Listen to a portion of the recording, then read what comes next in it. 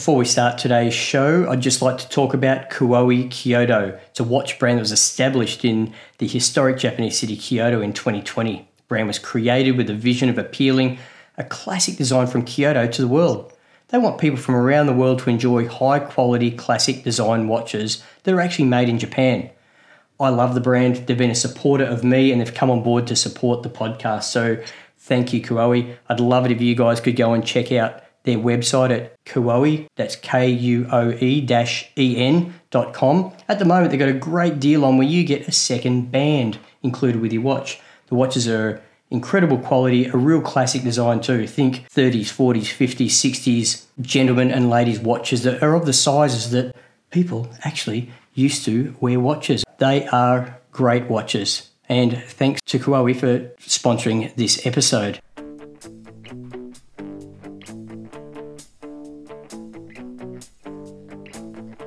Jesse is a friend. Yeah, I know he's been a good friend of mine. But lately something's changed, it ain't hard to define. Jesse's got himself a girl and I wanna make her mine. And she's watching him with those eyes, and she's loving with that body, I just know it. And he's holding her in his arms late at night. You know I wish that I had Jesse's girl. I wish that I had Jesse's girl. Jesse's Girl, Ajmal, tell me, you picked the song, how is it? What a song, what a song. I love that song. It's just, it's kind of one of those, you know, you kind of remember sort of from your youth, and then you see again, you're reminded again many times over of it. And one of the first times I was reminded of it was Rick Springfield, who sang it. He had a part in Battlestar Galactica, the TV show. He did. He had a part of Battlestar Galactica. Now, you were worried that this was going to age you, us playing this song as your song of choice. But I think the fact you've said Battlestar Galactica, that's done the job anyway, okay? But it was just, you know, it was, what was the other guy's name? Dirk Benedict, Spaceman from A-Team. He was in it. And it was...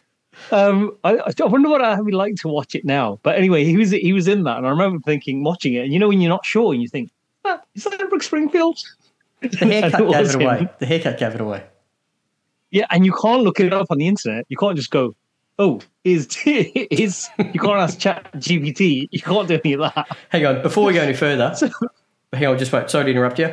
Welcome to Porsche Talk Podcast, everyone. I forgot to mention at the start. In case you're wondering what you've tuned into, it really is Porsche Talk Podcast. Yeah. And we will get to Porsche in a moment. Or you've accidentally stumbled onto it. Yeah, that's right. But stay tuned because we will talk Porsche. Eventually. Battlestar Galactica, Rick Springfield, unbelievable. What? Did they redo Battlestar Galactica like in the 2000s or something? They did. And I saw a couple of episodes, but I think because there's a reason why you watch those shows, right? There's a reason why you watch the original Star Trek. Sure. And that reason you go, it's not that you're not watching it for the same reason anymore. And then you look at it through a lens of, I'm watching a generic sci-fi show. Do I want to watch that? And I didn't. I didn't watch all of it. I watched a couple of episodes. And I should revisit it because everyone raved about it. But when you watch the original Star Trek and then you watch and I'm a Trekkie, so I've watched every iteration since. I'm a sympathizer as well. Yeah, so I need to, and then I'm gonna go off on a tangent again. I'm sorry. And one of my friends said to me, who's also a sci-fi nerd, and we were at dinner, and he said, "Oh, the mini crossover between Star Wars and Star Trek." And, you know, my mind was blank. I thought, what is he talking about? And he went, you know, and I went, no. And I think it's Into Darkness, the later Wrath of Khan remake. And where the Enterprise is being attacked and it's blasted. And, you know, everything from inside and the people and everything's being sucked out into space. And past the camera flies R2-D2. I really haven't seen it. And he talks about it, and my mind's blank. And then I go home and I say to my wife, "Did you know that?" And she put her head in her hands and she went, "We went to the cinema to watch it together, And when that scene came up, you turned to me and went, "Was that R2D2?" And you Googled it on the way home. And we talked about it for half an hour. And I thought, I don't not remember that. Classic. Classic. How you been anyway? How's the week been? It's been not bad. I've been away for a couple of days with work, and then mostly I am now obsessing about my garage build. Ooh. Well, look, I reckon there's a good chance the audience are going to get tired of hearing about it before a single thing actually happens or a single stone laid, but we'll run down that path regardless, right? Wait. Stuff is happening. What? I mean, no stones have been laid. Okay, good. Yeah, right. And just for, just to confirm, there won't be stones built as part of the build. It won't be built from stone. When I say stone, I mean brick. Yes. There'll be some bricks. Yes. But I've kind of cleared the site, so I'll have to put some photos on Instagram. It was massively overgrown, and someone had put up as fencing this corrugated iron stuff. Easy to dispose which I of. had to dig out of the ground. So I've got to now go and get rid of that. So I've got it stacked really high. And then what that sort of revealed was that the neighbour's drive is higher, probably by about 30 to 40 centimetres than my driveway. The fence was used as part retaining wall to stop their property falling into yours by the sounds of it. A little bit. So that's got me a bit worried because... Should have. Obviously, before we moved in, those neighbours would have been looking at this corrugated iron, which then got covered in ivy. So it would have looked right state. So what they've done is probably what most normal people would have done. They've just put a nice new fence up in front of it. Really? They didn't So talk to the neighbours and say, let's just split it? You would have thought so, but I think it wasn't the neighbours who lived there last. It was the ones before. Okay. Sure. So they just put a fence up in front of it, and obviously the change in height would have made it complicated, even if they had split it. So I've taken away this corrugated iron halfway down, and now this fence is just stood there, and I'm just thinking if somebody does nudge that fence, is it going to fall over? Because the posts that are into the ground are now sort of exposed another 30 centimeters. Not as far into the ground as they originally were thought. Exactly. So I'm going to reinforce that bit with sleepers, railway sleepers that are going to go along the edge. Nothing like a bit of arsenic in the soil. Yep. Exactly. And they're not going to be treated with arsenic. And then I've cleared the site, and I've now got to do the concrete slab that's garage is going to sit on. The problem is that the site where it's going to sit slopes down. So from one end to the other, the concrete slab is going to be about 8 meters wide. Sure. And the change in height is about a meter. A meter? From one end to the other. Yep. Oof. You have to retain that. So you're going to have to build up a wall or something to stop that or cut it out, one or the other. You can't hide from this number. No, not at all. And so it's got to come down a little bit from the highest bit, but obviously it's got to come up a lot on the other end. And so I don't want it to be anything ugly either, that wall. So it's either I get some shuttering and I get the garage base done and then I put something else outside it, or I can do the whole sleeper thing again, but use RSJs and the sleepers slot in. And I've seen it done. A lot of people have done it, and it looks quite nice.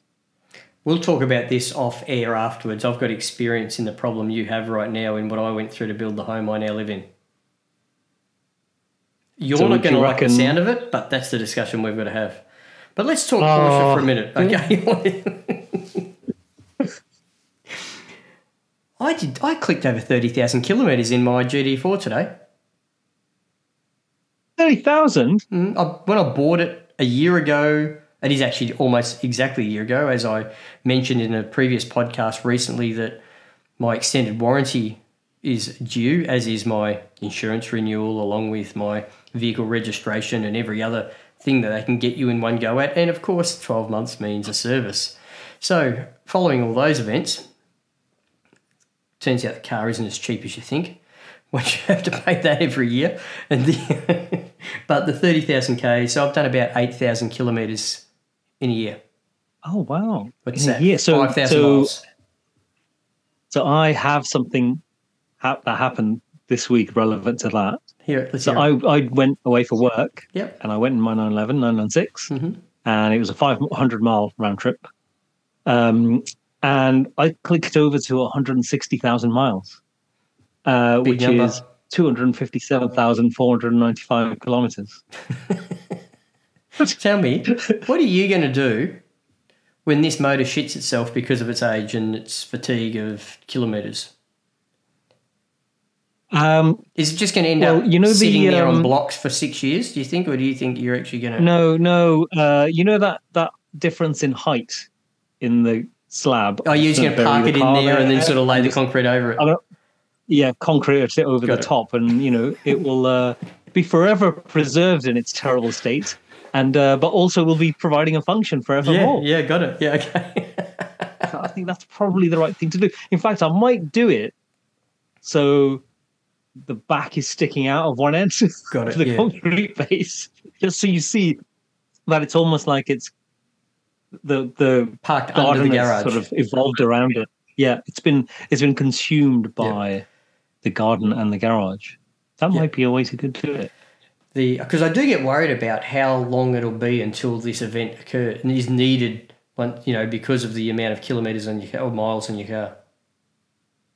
Well, I do think about it, and I think, what would I do? I do know what I'd do. I would just sell it. I'd just sell it. I'd put it on eBay and say, car for sale with a broken engine, just come and take it away. No reserve. And I reckon I'd get $5,000. I reckon. So I've just seen one for sale, a Tiptronic convertible, and it's 2 years newer than mine. And it was... The bidding, when I looked at it, was like 6,400 and something. That's scraping the barrel, though. That's like, oh, sorry, I apologise to any listeners that drive a Tiptronic Cabriolet 996. When I say scraping the barrel, I meant that is typically the cheapest option of getting into a 996, right? Those two combined. Yes. See, I agree with that. But that particular car, which the bidding was up to 6,400 and something, had no engine or gearbox in it. Oh, what? Exactly. So I think I should get 5 or 6 if mine had the engine or gearbox, but it was just broken. And how are you going to have a conversation with your wife that you need a new 991 after that? Or a new to you 991? Well, I couldn't have that conversation because I wouldn't have the money. Oh, look.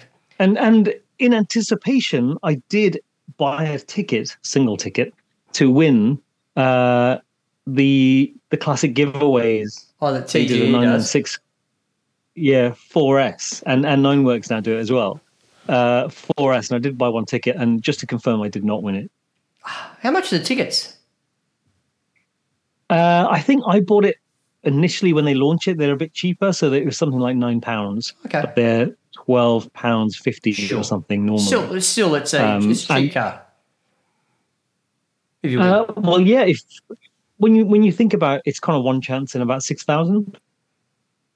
So it's not like it's the lotto where it's one chance in 50 billion gazillion. I'll tell you something funny about stats. You know how people often use statistics to favour an outcome they're looking for?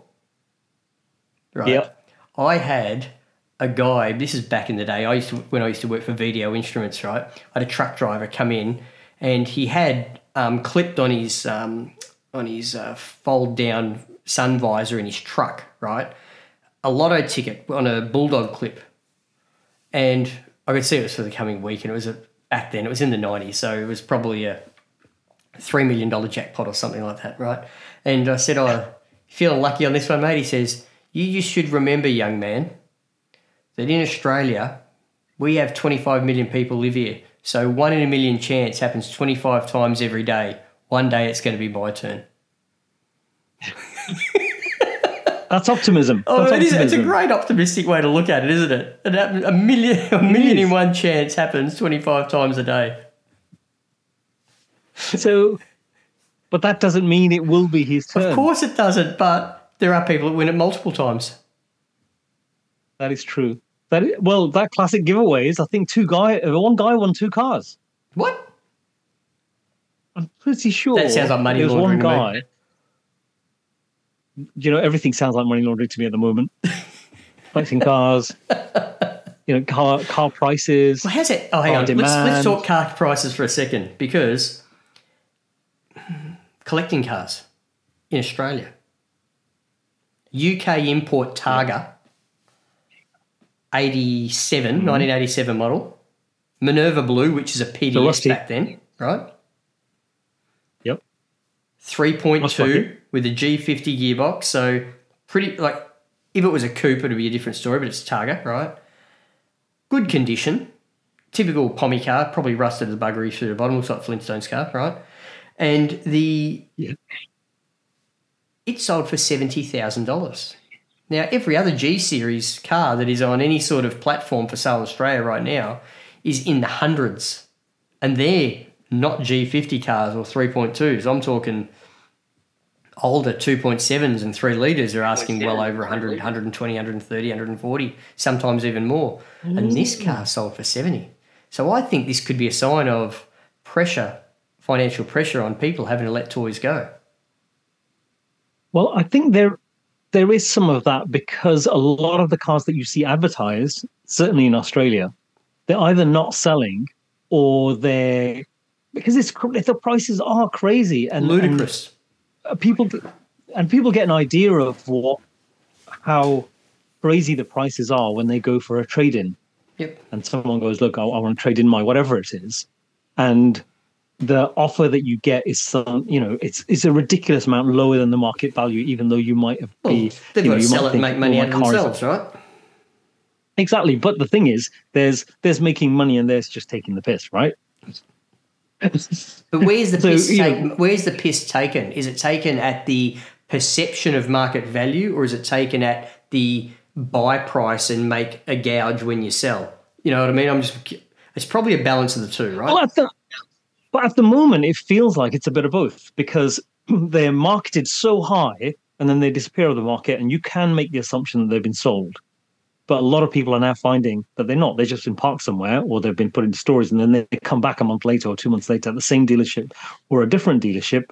And the piss is taken when you go for a trade-in, because they trade you, they give you a market value for your car. And I get that they'll have a big, thousands of dollars they'll have to spend to get it up to the spec that they will have to be able to then guarantee it and warranty it.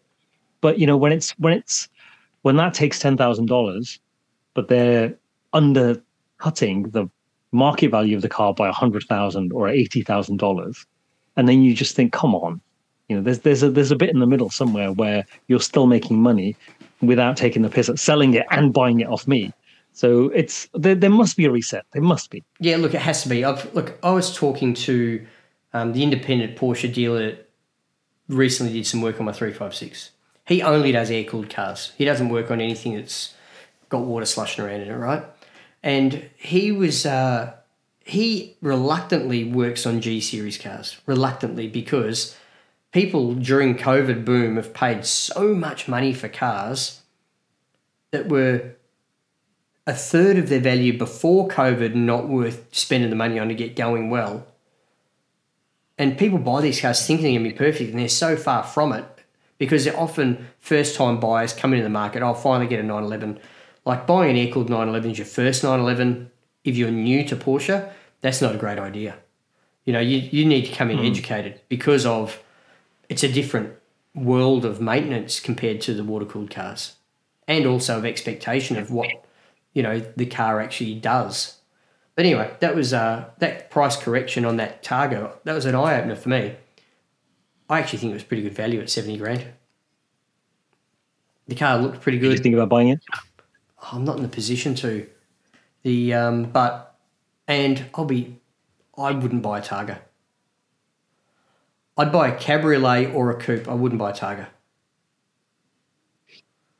And if I bought a Cabriolet, I want the slant nose wide body full Miami Vice pack. Yeah. Rolled up sleeves in your white jacket. Yep, 100%. Pink shirt. I've I do agree because I've driven a Targa, and I did think it's because it's not really a coupe and it's not really a convertible. You're getting kind of it's. I can't say. Some people might say it's the best of both worlds, but I don't know. I don't know if it is the best. I think it's none of them. I treat it like a road trail motorcycle. Not great on the road, not great on the trail. So it's not full convertible, and it's not rigidity of a coupe. And it's, you know what?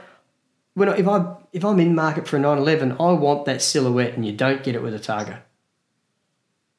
Yeah.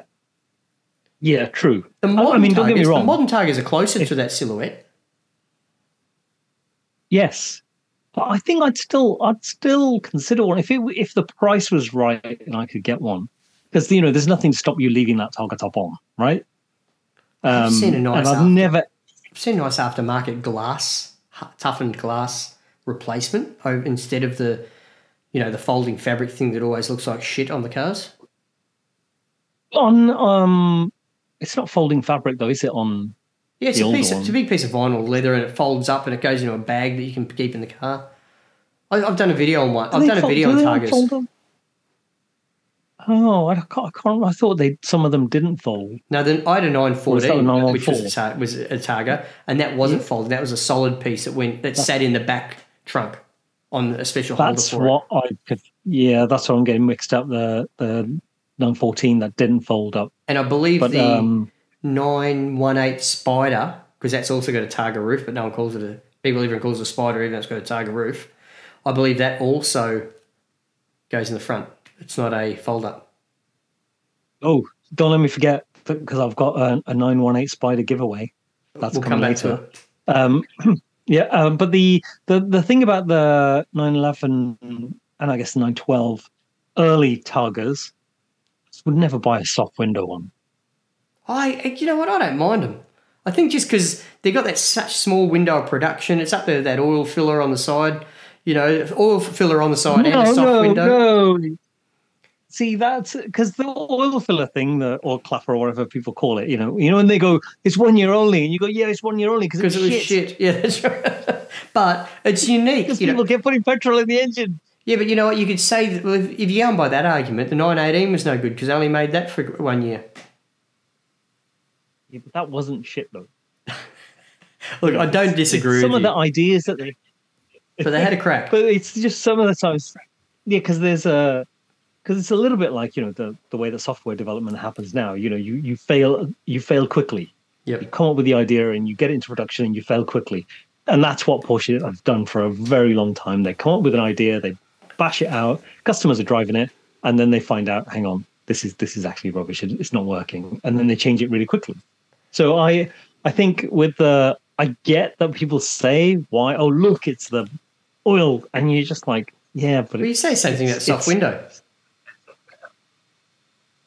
Sorry? You'd say the same thing about the soft window. Coupe. Yeah, exactly. Soft window that's exactly what I think.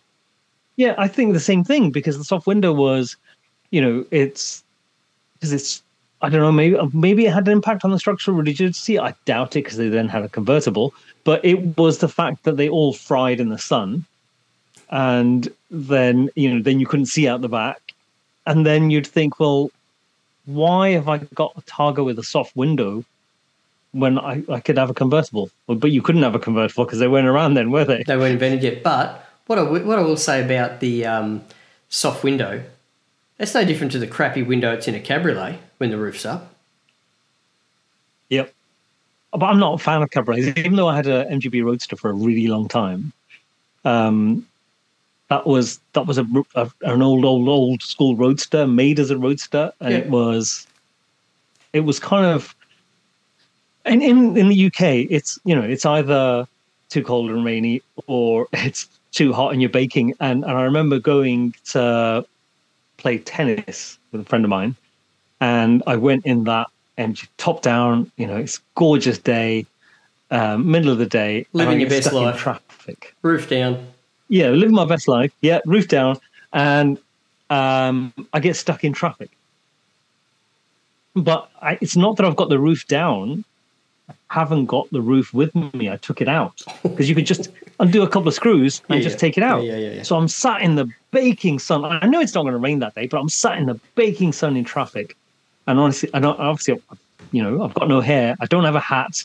And I'm just absolutely no hat. And it's baking. And I can feel my skin burning.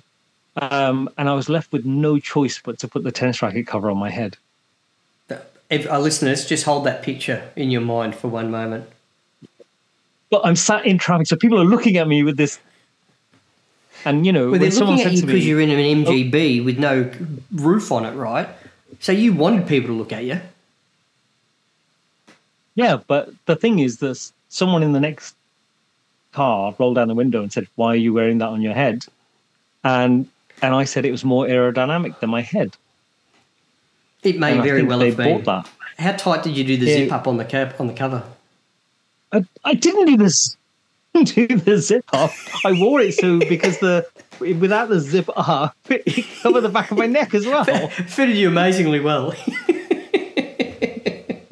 You if you do the zip up, it does look like a gimp mask, right? Yeah.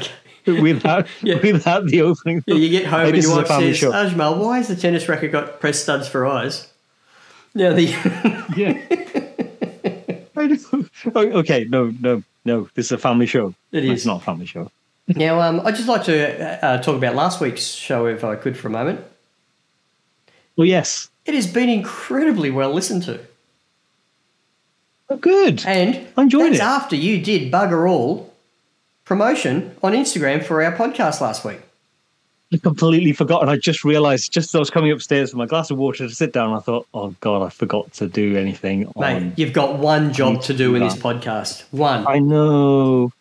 I should do a video on YouTube as well about that it's gone live, like a 30-second thing or something. Yeah, can you? Can you do something? Can you do something to promote this for us? I want more listeners to engage with. I know, me too. I've had a pretty good run this week on that. I've got a few people lined up for upcoming episodes to contribute as listeners to the podcast. Oh, how so? In what format? Oh, we'll just get them on and crap on like we do all the time. See, the thing is, I need to go and chase up Jack again, Flat Six Jack. He needs to come on. And the last time I said to him, just do it off your phone. And he said... what's a phone? He said, my phone can't take any new apps. And I haven't got Zoom on there. And I was like, oh, come on. Oh, man. So I need to go and talk to him again because he did some work on our family wagon, which was just a wheel bearing. And I thought, no, I need to get him on. And then I went to the Porsche Classic thing at the dealership. I think I mentioned that last week. Mm-hmm. And I met one of the people who's a technician there and has been for a really long time. And it's a lady. And I thought, oh, that's really interesting. I wonder what that's like for her. And I said to her, why don't you, it'd be great if we could have you on this podcast that we do. And she went, oh, yeah, I'll be interested. So and then I was talking to Tina and she went, that's Jack's cousin, right? Is it really? Yeah. That's classic. So they used to work there at the same time. At the Porsche GB headquarters. Okay. Small world. Well, it's very small. Like it's all like within about 5 kilometres of each other, isn't it? No, it's just all less than 10 hours. No, it's not less than 10 hours. I guess it would take more than 10 hours to get to... Would it take more than 10 hours to get to Land's End? I don't know. No, I don't think it would. Who's at Land's End? You could drive from where I am. You're not at Land's End. It's because they kind of call it, when people say, from A to Z kind of thing, it's Land's End to John O'Groats. Yeah, it's supposed to be the longest distance on land without leaving. But if from where I am, I'm sure in 10 hours I could get to in less than 10 hours I could get to anywhere in the UK bar Northern Ireland. Because I don't know how quickly you'd be able to get a ferry and get across to Ireland. I genuinely don't think I can drive in a car. Hang on. No, I couldn't drive To in a the car. local shop in 10 hours. No, to leave the state of Western Australia in 10 hours. What? That's the outback. The shortest Dangerous. route. No, I definitely couldn't do it in 10 hours. What? How big is the state? I'm sure I couldn't. I could get I think anywhere. the in UK is 10 about the hours. same size as a Perth Metro. That's what it looks like on the map anyway. I'm. I'll tell you exactly. Let me have a quick look. The Yeah, I'm gonna have to have a look. Hang on. John, no, Aberdeen probably. If I went super north, is and I was going to, that about as somewhere far like as you can go from your Aberdeen. place, Aberdeen? You reckon? Up north. Let me have a look. Oh, no, I don't want to walk. Right, let's go. That would be. Oh no. So that from here to go to Aberdeen is nearly 9 hours, Yeah. but you can go further north, which is John O'Groats, which is the most extreme north part of Scotland. So if I went to John O'Groats, Mm-hmm. it's going to be. Now, bear with us, listeners. This is riveting stuff. It's 11 hours 42 Well, from here. to get to the West Australian border, the shortest route by car is 15 hours and 11 minutes right now. Just to get out of the state. Yes. And that is in the middle of nowhere. Yeah, the border. How long would it take? How long would it take you to drive to Sydney? I'll tell you right now. How much of a rush are you in? Let's talk Sydney non-stop, right? Yep. If you worked in shifts with your with someone. Let's have a look here. 41 hours 41 hours? non-stop. Oh my God. It's a big country out Ridiculous. How many miles is that? How many miles is that? there. It's a shade under 4,000 kilometres. 2,500, is that right? Kilometers. Yeah. See? My 996 would do that, no problem. Hey, whilst last week when we were talking about, I was good to have Joe on. Anyway, he's a great character to have on the podcast, and I appreciated his time joining us and talking about starting up a podcast. Yeah, what he's doing is fantastic. I mean, Yeah, and it's the stuff been that he's quite doing. successful. Right. I saw some Instagram posts of him up at the track yesterday on a day that the rest of us have to work. With a couple of mates, there's about 6 of them. They hired the racetrack and just spent the whole day there. Is he a man of leisure, a man of independent means? He is. Which is... See, the first time I heard that phrase, of someone of independent means is when I was watching Miss Marple.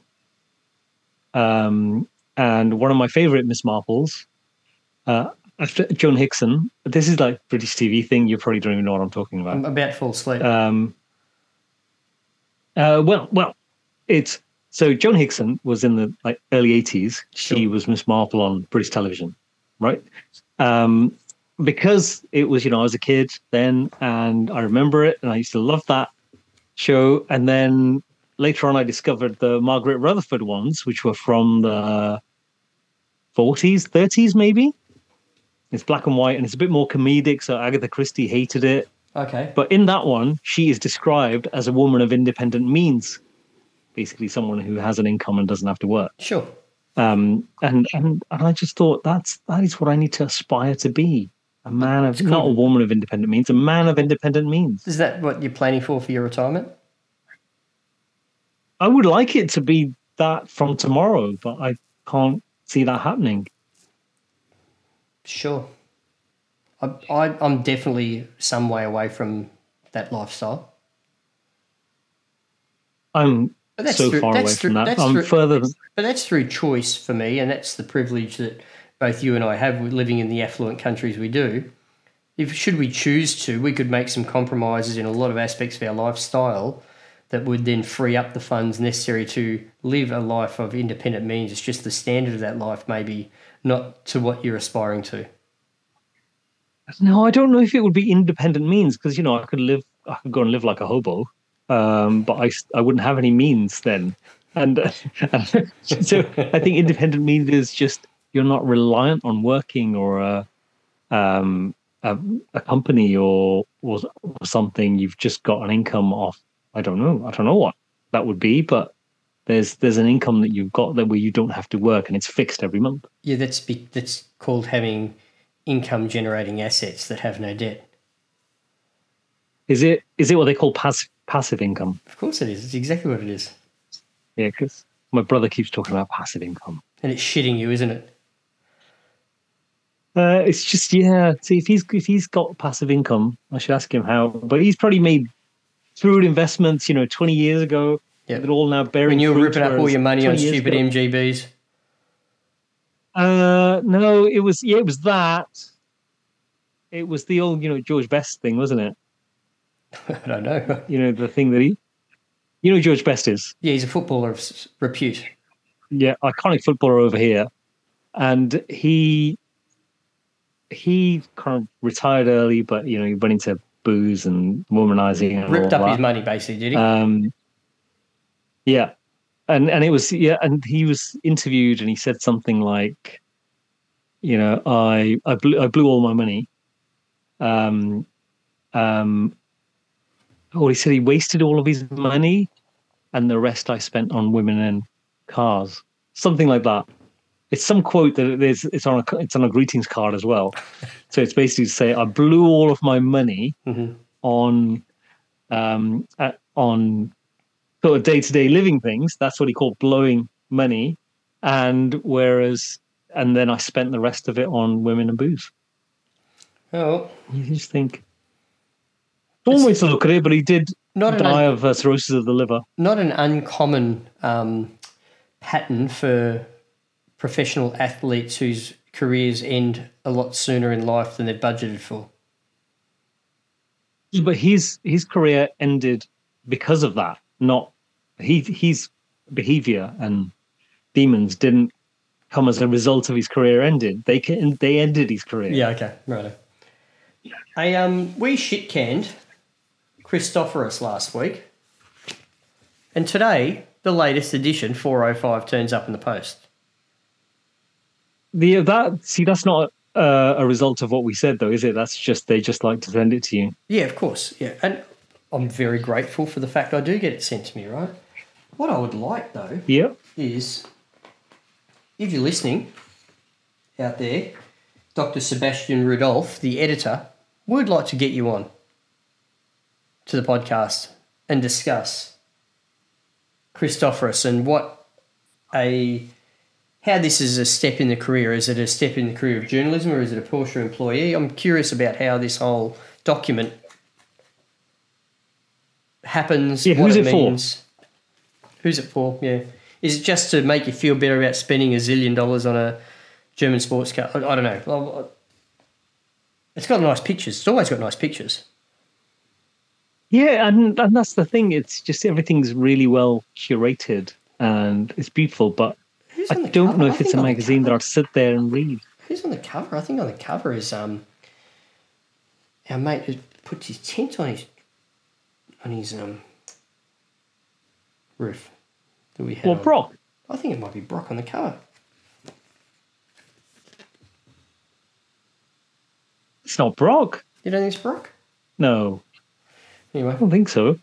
I know Andre Lotterer was on in the last issue, and we've got to get Andre on. Yeah, we need to get him on. I'll bombard him on social media, but he's actually racing at the moment. The season's going, isn't it?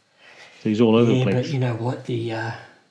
I think this could be the worst season for media coverage of Formula E. Like, it has that feel about it that it doesn't have a lot of longevity left in it.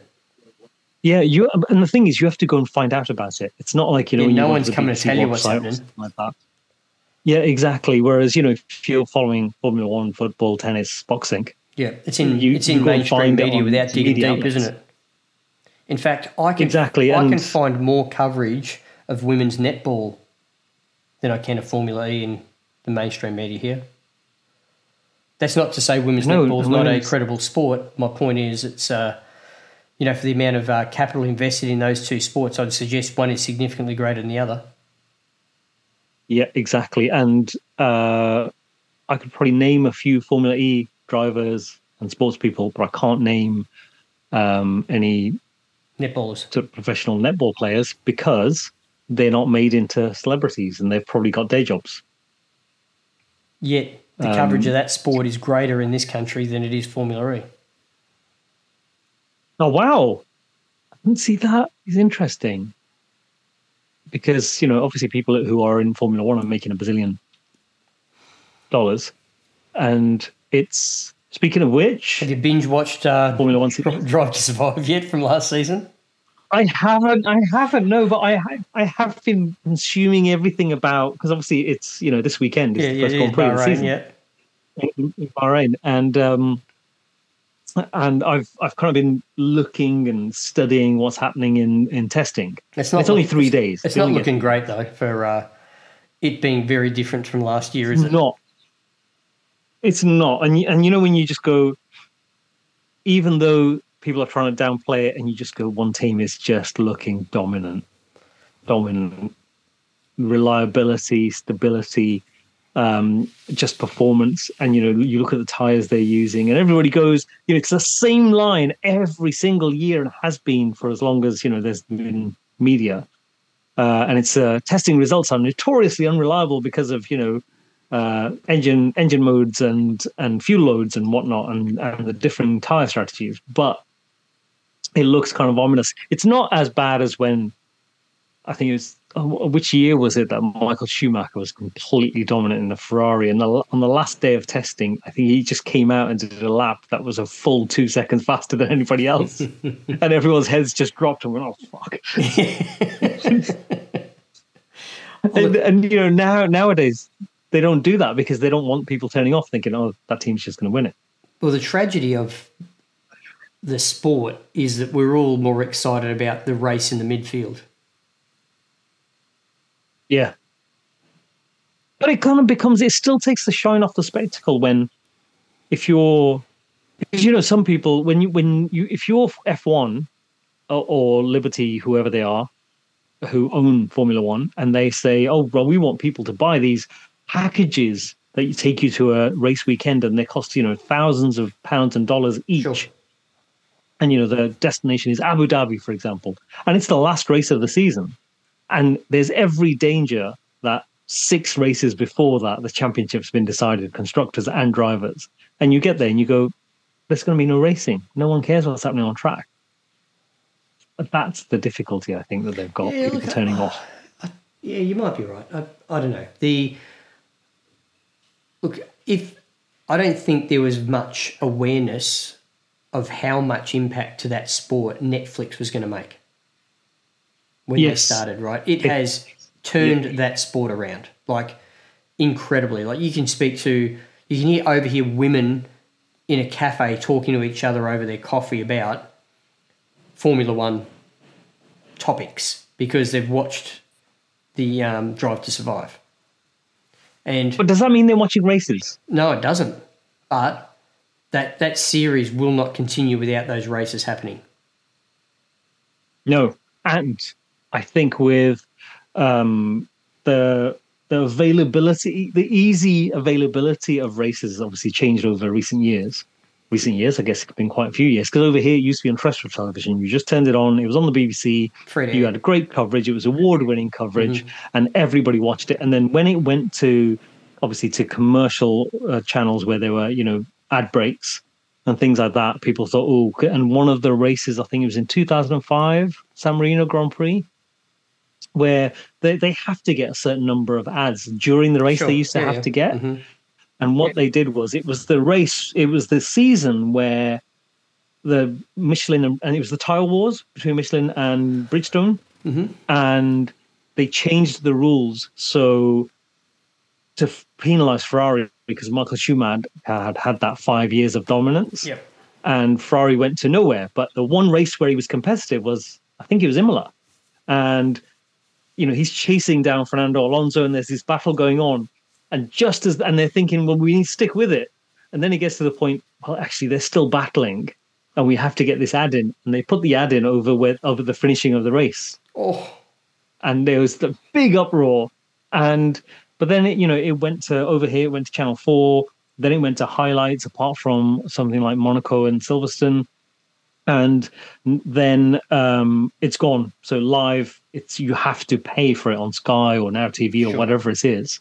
And not counting the impact of Drive to Survive, Formula One, because of Sky, was making more money, but fewer people were watching it. Sure.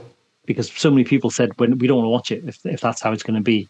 And also, obviously, Bernie Ecclestone went to all of these far-reaching places that didn't have an audience, but had questionable human rights records. And as is continuing today. He went to all those, which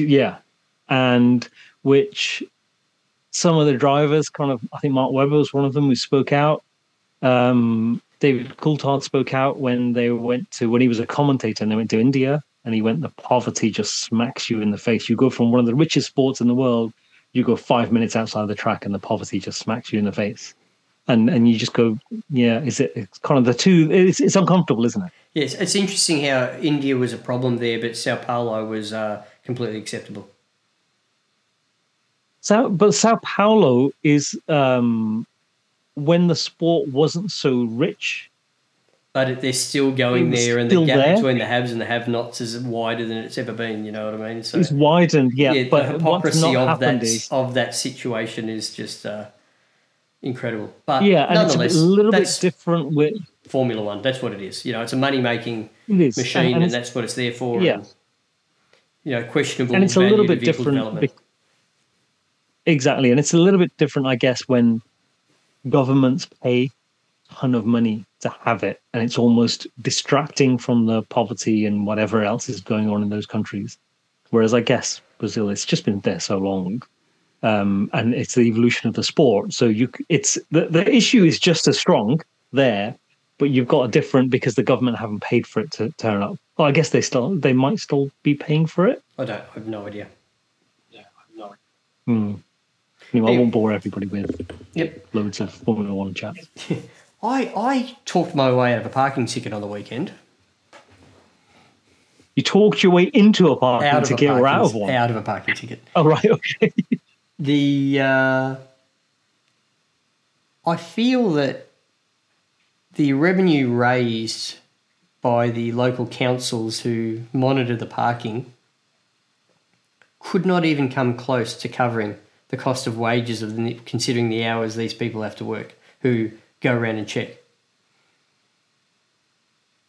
Yeah, but do they always walk around and check? Because over here, even in the local village car park, there's a camera that picks up your number plate and then marries it up. They use a sensor on the road here, right? And then the ranger comes out and starts writing your ticket because he's been notified by SMS that a car's been on that spot for longer than it's supposed to be. Oh, and he has to write it, so they don't just send it to you by default in the post. Yeah. That's what happens. He has to photograph the car in the spot. So here we get it sent to us in the post, and if you question it, they'll send you camera footage of you driving into the car park. Yeah, okay. So but I guess I use the beach a lot. Like this time of the year, usually once a day, today twice, most days the last week twice, because the temperature's been suitable. But it's only like 1 hour parking there. So if you go... Oh, wow. Yeah, can't pay for more. No, it's not pay, it's free, but it's only 1 hour. Oh. Right, so it's... I think the intent is to get people to shuffle through so other people can come in. There is a 3 hour parking car park about a kilometre away, which is their argument saying we have provided you with parking, but I like parking in pole position. I want number one on the grid. I want to park exactly where I want to be, right? And that's 1 hour parking. And there's about... You don't want to walk 15 minutes. No, there's about 20 parking bays that have that at the beach where I regularly go. But it just shits me, Ajmal, because I've been stung, I reckon, 4 times in the last couple of years, where I've been in between an hour and an hour 5. Yeah. It's not like I'm there for 4 hours, you know what I mean? And it just shits me, you know. And look, I know when I get there, I know when I'm supposed to leave, but you know, it's the beachfront. It's a popular beach. Yep. No, I get that. And I'm there in the early mornings and the late evenings. I'm not there midday. I'm not taking up parking of people that are going to cafes or stealing revenue from potential customers of the businesses that pay the rates they do in that area. You know, so I'm driving in, I'll get there at 5:30, out of there by 6:30, something like that, right? But I guess people will argue rules are rules and you know the rules. I get it, 100% and agree. Like if you have an idea on how I feel about this, I don't believe that speed cameras are a form of revenue raising. I believe that if you only get a speeding fine because you want one, because they've got big signs. They spend a lot of money putting signs up to tell you what the speed limit is. Now, if you're not aware of the speed limit, should you be driving a car? If you're not paying enough attention to what's going on around you. So I definitely empathise with that. But I think there needs to be some time slots of when the hour parking triggers. I think it should be like after 7 in the morning and until 9 p.m. or something. Outside of those hours, just let people go for it. I do kind of do that over here. There are certain places that in some areas. We have that in the city. Just park overnight. Yeah, we have that in the city. But on the beaches we don't, because I think there's a lot of, you know, people that live in their cars and that go and park at the beach, and they're trying to not to have those people live there, you know. Well, with the speed thing, and I went to somewhere for work earlier this week, and I had to go around the M25, and that's obviously massively busy all the way around London, and it has the variable speed limits. Sure. So based on how congested it gets, your lane tells you what the speed limit is in your lane at that moment in time. They're big digital ones or something, do they? Big signs that go on the top. Yeah, okay. Yeah, and they have speed cameras on them, and they are constantly changing. So you'll go 60, 40, 60, 70, 50. And so you're constantly concentrating. So you'll be going 60 and then suddenly say it's 30 because it's slowed right down or someone's broken down. So you hit the anchors, you go down to 30, and then it will say 60. So you accelerate again, which is massively inefficient from a fuel point of view, but also you have to concentrate so much. And, having cruise control doesn't help, because normally you go, I'm going to hit the motorway, I'm going a really long way, 70 miles an hour, there's cameras on the way, I'll just fix the cruise control and it's fine. But also we have They do have cruise control. It's called adaptive cruise control, Ajmal. It's just your car's too old. No, but the adaptive only adapts to what's in front of you and not the speed limit. Yeah, for sure. No, but you can put a ceiling because some people... you can, which is fine. But when it's changing in between different cameras, then it only adapts to... You can put the ceiling on, but it'll adapt to other cars around you. So, for example, if the road clears and the speed limit's still there, the variable speed limit, but if there's no car in front of you, the car will accelerate to 70. Of course. Mm-hmm. So I think there's... I don't know what you can do about it, because it means traffic keeps flowing. So they kind of work. But in terms of... I don't know if everyone should be penalized because you just missed. You were doing 43. You were slowing down from 60 to 40 and you were doing 43 or 44 and you got zapped. That's kind of quite unscrupulous way of generating revenue, I guess. Yeah. But it's the way it is. Yeah, anyway, it is the way it is. Let me talk about the 918 Spider. Oh yeah, you're not. Let's talk about your 918 Spider that you want to give away. Yeah, I want to give away my 918 Spider, and it's got the racing livery on it. Martini. And pardon? Is it Martini?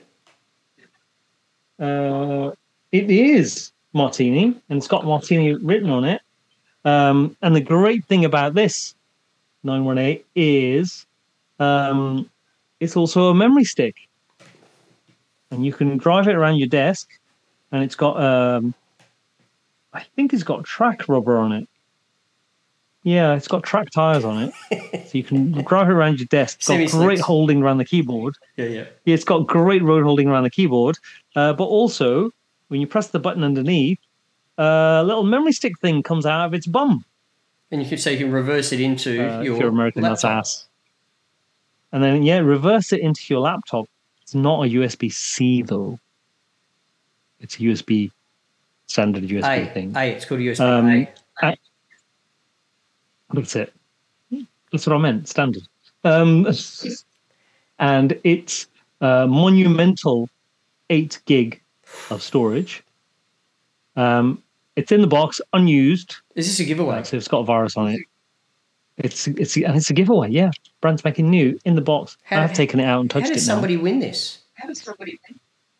They just need to contact me or you saying, I want the 918 with the track tires. Or are they all weather tires? I'd like to go one step further here, Ajmal, and suggest that they don't just tell us they want it. They want to tell us what they want to use it for. Exactly. And if they say it's for doing donuts around the keyboard, then I would say yes. But also, you're right. What do people use? Use memory sticks for these days? Tell us.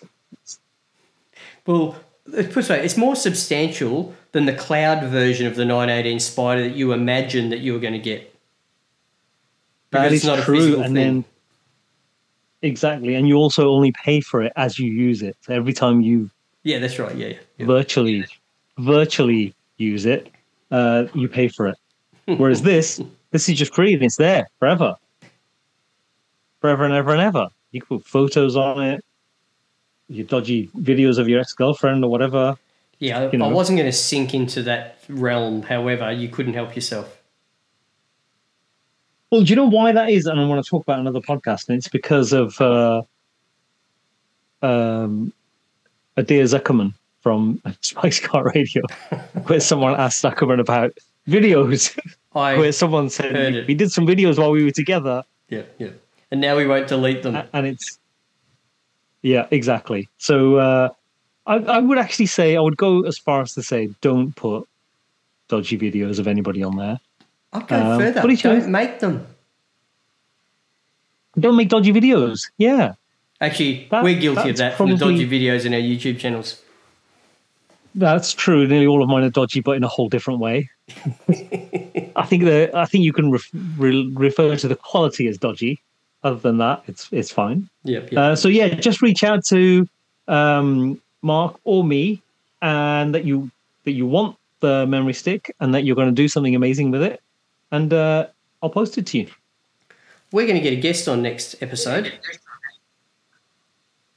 Are we? We are. I've got 2 lined up, so you keep threatening, but just don't deliver. I know. It's just going to have to be my 8-year-old daughter or something. At least we'll get some common sense. Yeah, that's true. She's the one with common sense. Yeah. So okay, let's call it. Thank you very much for your time today. It's the evening for me, which is a nice change instead of some ungodly hour of the morning, and it's lunchtime for you. Yeah, I'm actually starving, and I in 5 minutes. Actually, this is perfect timing because in 5 minutes someone's coming around to have a look at the garage groundworks. We'll talk about it next episode. Yes, definitely. Thank you. Sounds great. All right, then. Thank you, everyone, for listening this week. Reach out if you want the memory stick. Please think about sharing the podcast and engage with us.